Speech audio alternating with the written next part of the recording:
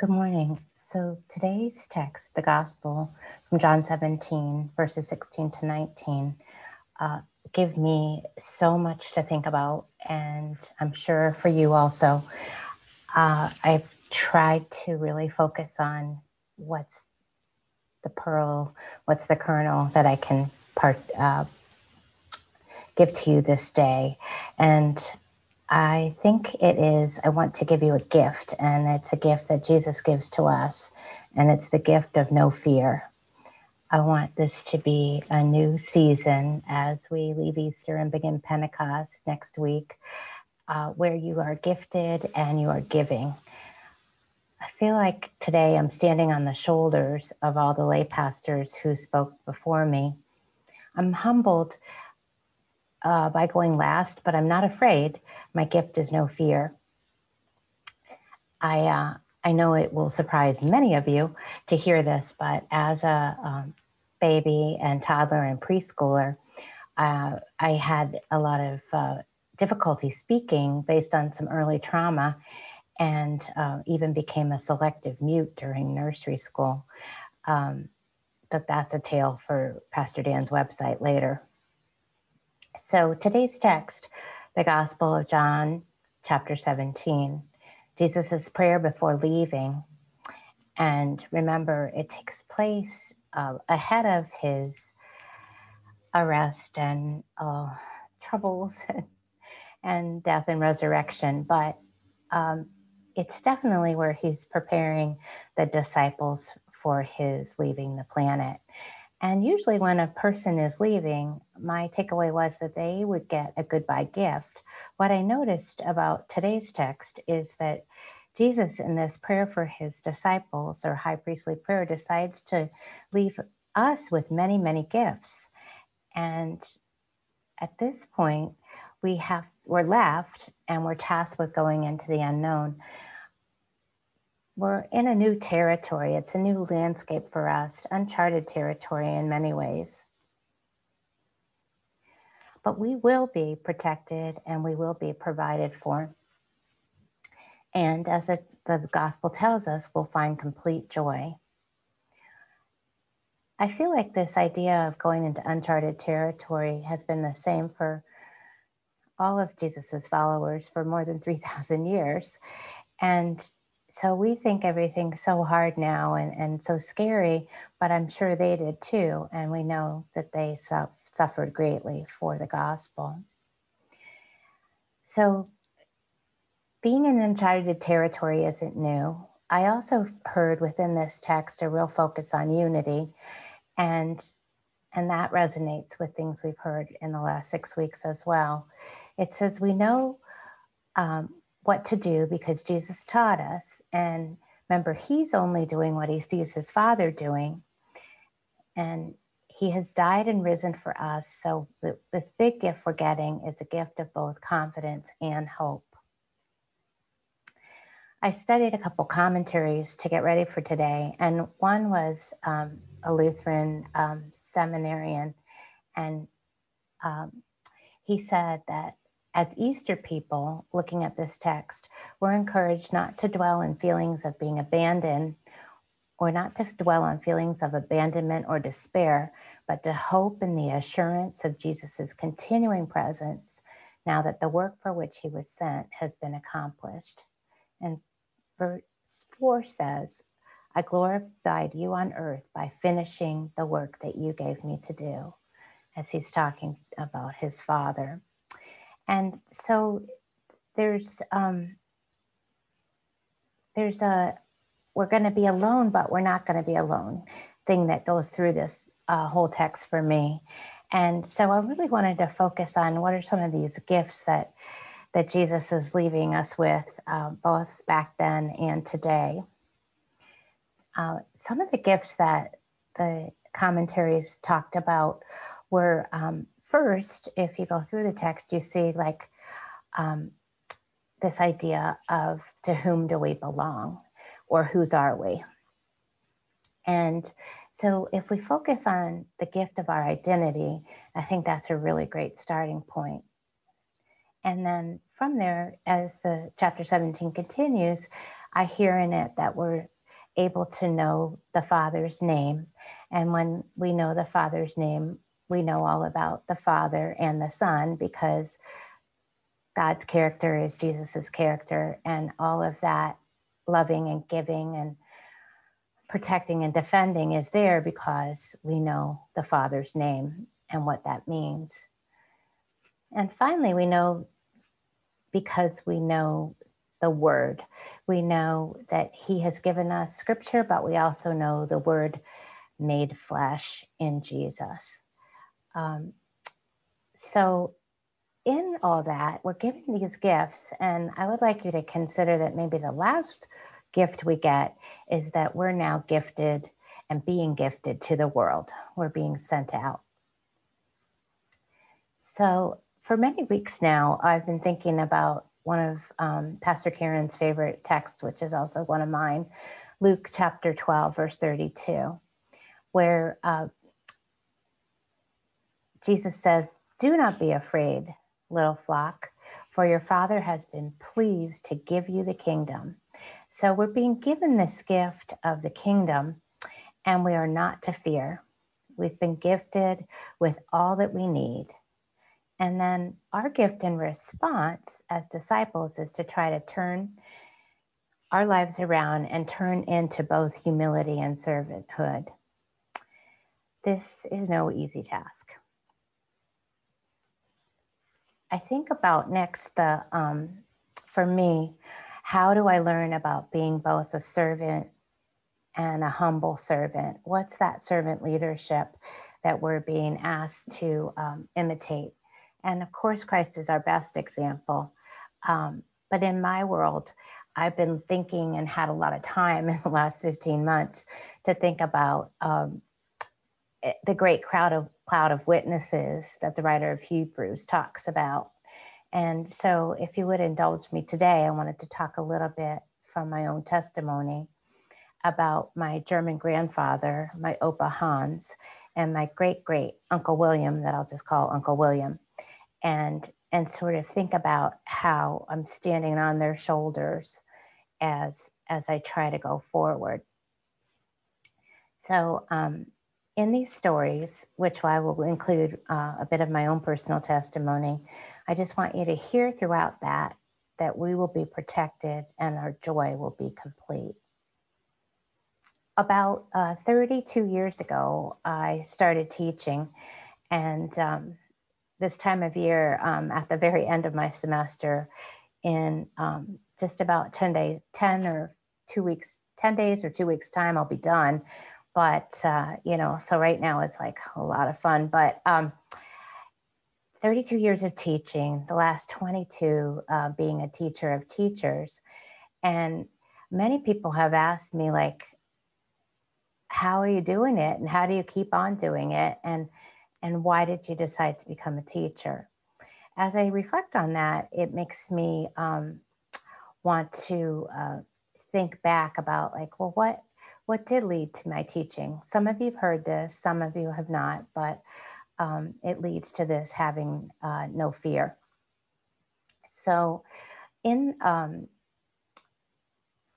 way back, about 38 years ago, I graduated from college and had that job that I've told you a little bit about before, where I was working at the United States Department of Justice. And we were in the criminal section. And so that we had criminal prosecutions all over the country. About 80% were police brutality, and the rest of them were either modern forms of slavery or racial violence. So it was work where bad things had happened. And so as the United States government, we went in and prosecuted these criminal cases. And I worked as a paralegal specialist. I knew I didn't want to go to law school. I was working as a paralegal and in my mid-20s. And so I went through a big discernment process about what I should do as my vocation. And I met with spiritual directors. I did lots of visioning work and kept coming up with ideas and then would put them away. And At one point, I thought I would go to seminary, and then I thought I would go to seminary and law school. And so anyway, people are like, well, wait, how did you end up being a teacher? So this is where the no fear part comes in. I had a case for the United States Department of Justice, and it was in Allegan County in Michigan, in the western part of the state. And we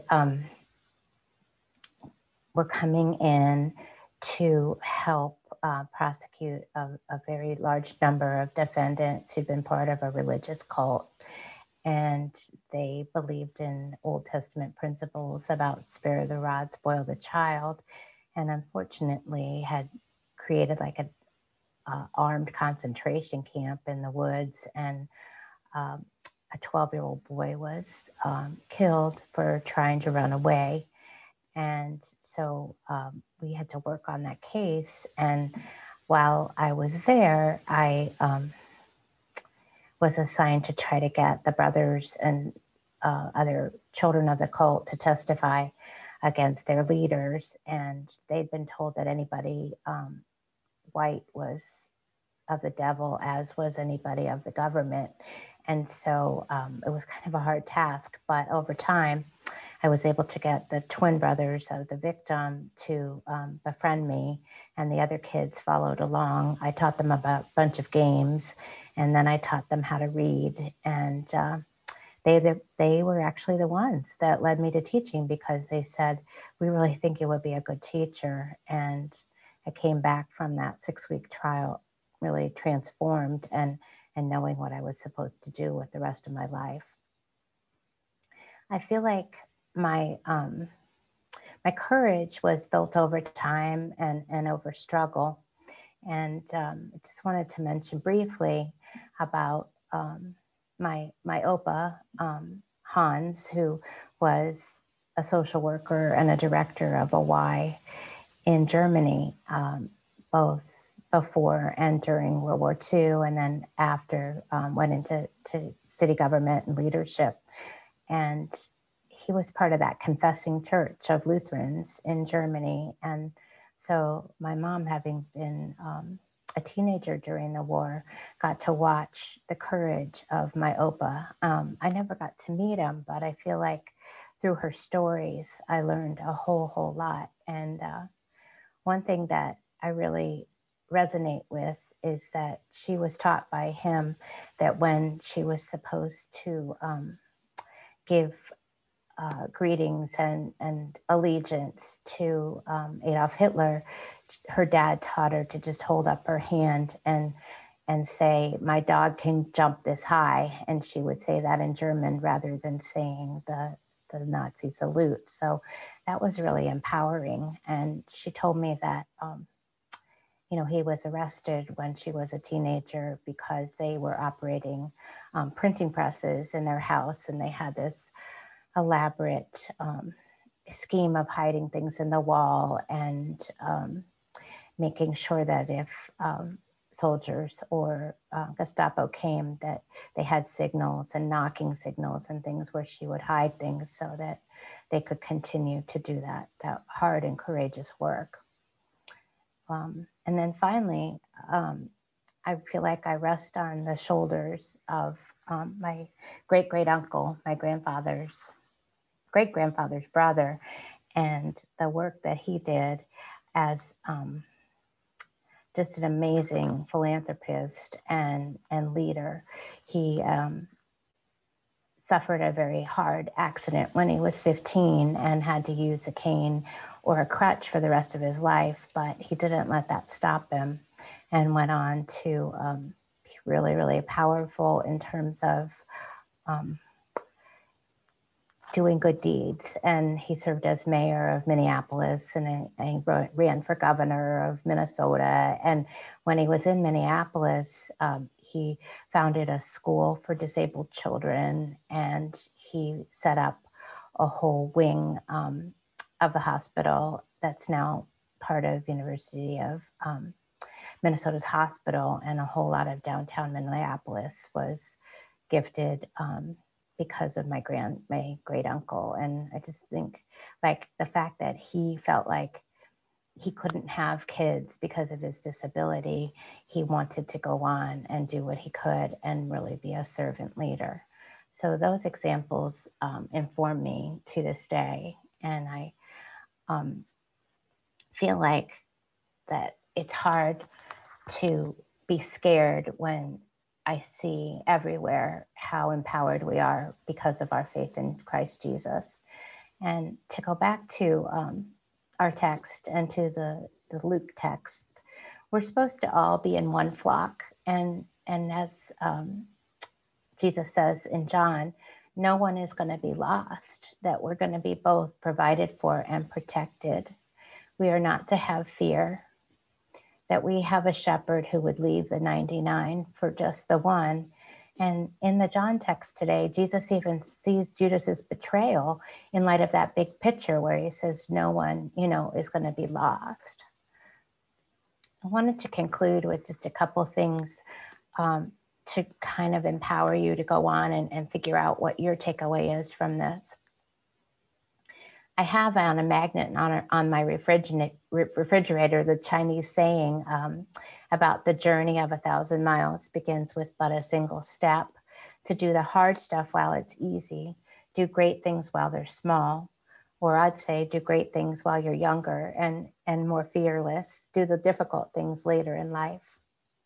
I reflect a lot on my last 5 years. Our family has had a lot of financial and health challenges. As you know, we're coming up on the 5-year anniversary of my first surgery, and each time it would take a year to recover. So I do know what it's like to have to go through some difficulties. I feel like I lean on my Uncle William, and he's my sort of invisible crutch or cane as I carry on. My friend Mickey says that she thinks if I lean in anymore into prayers and discipleship that I'm going to fall over, but I'm going to keep on leaning for the time that we have left, because we don't know, what we have left, but we know we have time to serve God while we are here. I feel like this text again is all about giving and how we can continue to live into that gift, that our focus needs to be on our identity and our belonging as Christ followers, that we know that the Father's character is a good Father, that we need to focus on both the Word, meaning the Scripture, and the Word made flesh, Jesus. And the commentary that I read talked about that in this text for today, giving and gifts are mentioned 9 times and more than 75 times in John's Gospel alone. So that pretty much lets you know how important it is. I wanted to leave you with just that key kind of question that we ask every week. Do you hear God saying something to you about being sent? Where will you be sent in the world next? Where will I be sent in the world next? Alan and I my husband, are contemplating that as we think about what's this next season look like for us. What does your particular spiritual landscape look like? And with whom are you being called to travel? Will you focus on how protected you are and provided for you are? And just know that you need to do one single step to start your journey. I wish you a happy Easter, and look out Pentecost, because here comes the Holy Spirit. Praise God. Thank you again. Amen.